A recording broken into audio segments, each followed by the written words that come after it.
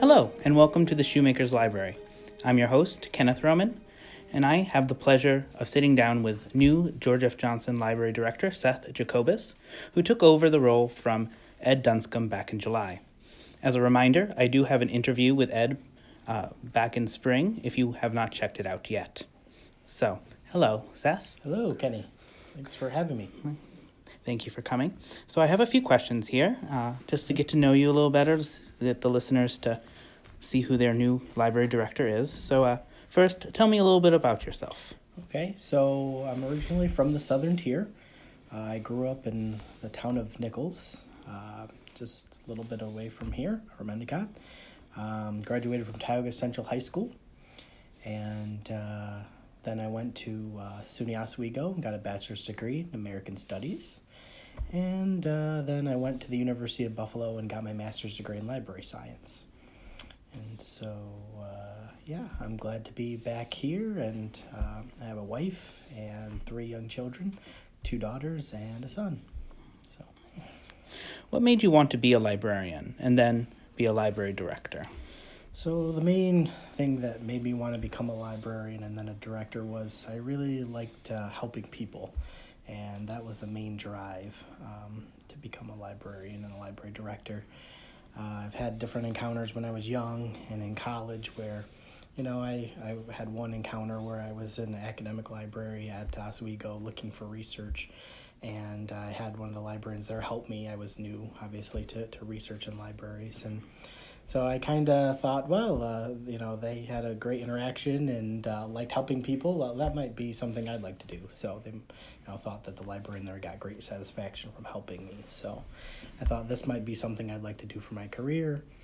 And becoming a director was something, I obviously had worked as a librarian a little bit, but I thought just the administrative side, just the different tasks that you get to do one day is not like the others. And so just helping people in different ways is really what made me want to become a director. It's a lot of work. It is. It's a lot of work. Like I said, a lot of challenges, and that's kind of why I do it every day. But helping people write grants, do those other type of things I've been able to do in the past is really refreshing and why I love my job. Good. What libraries have you worked prior to coming here? So prior to working here, my first job after graduating from Buffalo, I worked in Texas at Ector County Library, and that's in Odessa, Texas, a very large city in Texas, West Texas. I was adult services manager there. And then I worked for Polaris, which is ILS company, not a library, for a short time.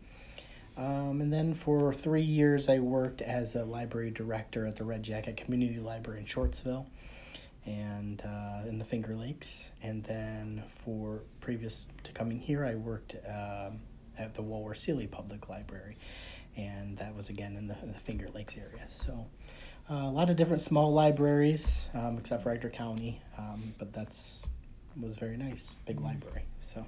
Nice. What made you interested in the George F. Johnson Memorial Library? Yeah, so again, working in Ector County was a very large library, bigger than this library even, but I like working at bigger libraries. I like the hustle and bustle kind of working at a big library, lots of staff, lots of challenges. The bigger the library, kind of more challenges.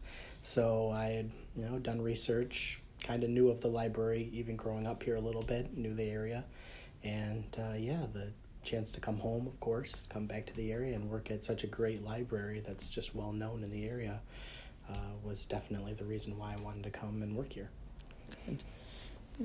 What can you share anything with the listeners of some updates that you're planning for the library and things that you're working on with the staff? Yeah, so the library is going through a lot of new projects. We're, of course, working on our parking lot, one of the big changes in the library.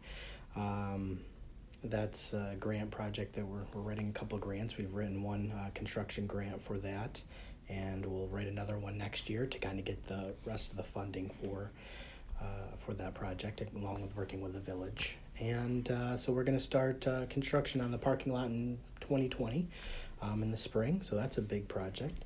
And we're also doing a lot of other smaller projects around the library. We're looking to order some playaways for the library, maybe some just video games for the library. We're doing updating and condensing of our reference collection, and that's going to free up some space for us to be able to purchase more fiction and nonfiction books, possibly expand the young adult collection as well. So a lot of changes going on at the library, a lot of new things, and we're just pushing the library forward. Good. Do you have anything else that you would like to share with our listeners? I just want to, thank the patrons of our community for welcoming me and, making it such a pleasant experience here so far.